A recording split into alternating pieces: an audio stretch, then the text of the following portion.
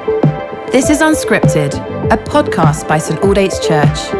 Listen along as Simon Ponsonby encourages us to dig into Scripture in the midst of our everyday lives. So take a moment to recenter your attention and welcome the presence of God as we listen to these ancient words. Well, hello, saints. Welcome back to Unscripted. And we're in Ephesians chapter 4, and we are looking at verse 17 today and for the next few sessions. It says, Paul writes, "So I tell you this and insist on it in the Lord, that you must no longer live as the Gentiles do in the futility of their thinking." Well, this is quite strong stuff, and it's rather uncomfortable. Paul here says, "I tell you," and then says, "I insist on it," and then tells us what he's insisting on about how we are to live and be distinct in the world. But I don't know about you, but when I read that word insist, I kind of tense up.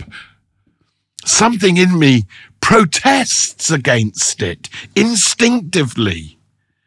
I don't know if that's because I'm a 21st century Western guy, or whether it'd be different if I was in a non-Western hierarchical culture.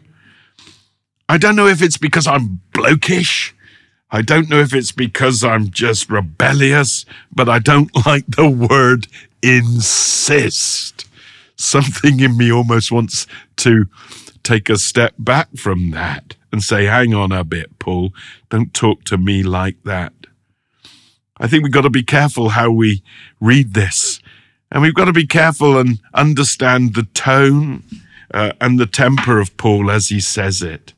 I hope he wasn't saying it aggressively. I don't think he was. He says, "I insist on it in the Lord." And I think that idiom suggests that he believes he's speaking something directly from the Lord, that he has the Lord's insight, the Lord's word. This is not just his opinion, that he is conveying something that is dominical, that is of the Lord. He says, "I insist on it in the Lord." Interestingly, the word that's translated here in the NIV, the not infallible version, insist, is the word martyromai, from which we get our word martyr, which really is a verb relating to witnessing. So he's sort of testifying, he's witnessing, and it does have a sort of robust urging to it. But I'm not sure insist is exactly the right word to put there. But it's clear that Paul is burdened. And Paul is speaking here quite strongly. And he's not just giving his opinion, he's invoking the Lord's. He's invoking the Lord. He's saying this is what the Lord is saying.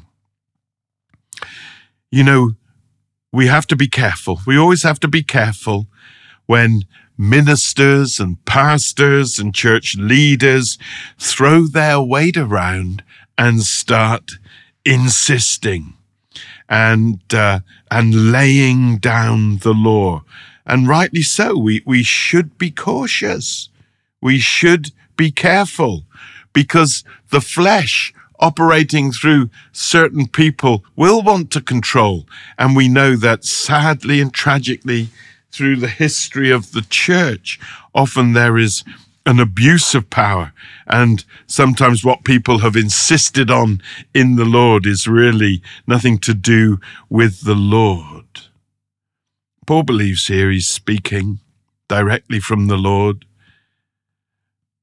But what he is saying, and what he goes on to say, which we will dig into in the next few sessions together, is something that is coherent and consistent with what the Lord has said, with the words stated by Jesus in the Gospels, and with the will of God revealed in the law of God in the Old Testament. There is a consistency, there is a coherence with what Paul is about to say, with what God has said in the Old Testament and in the Gospels. And we, of course, believe that the Apostle Paul was called by God, set apart to lead the church, and his writings are inspired, which is why they were collected, collated, and cared for, and included in the canon, and then transmitted to us. So when Paul here says that he insists on it in the Lord, there's good reason to believe that the Lord is insisting on this through him. Be wary of others who use this language, but if it's Paul in Scripture, be careful to pay attention to what he's saying. If he's insisting on something, it's because he wants the best for us. It's not a power play. It's not a control. It's not a manipulation. It will be a grace. It's because Paul will want us to be living the best life that we can, because the Lord wants us to be living the best life that we can. That's why I think it comes over strongly, because this is not just some opinion. It's not a whim, but this matters to Paul. And he says, I tell you, I insist on it. I urge you, please listen to me. And then he goes on and says, you must no longer live as the Gentiles do. We're going to think in our next session exactly what that might look like.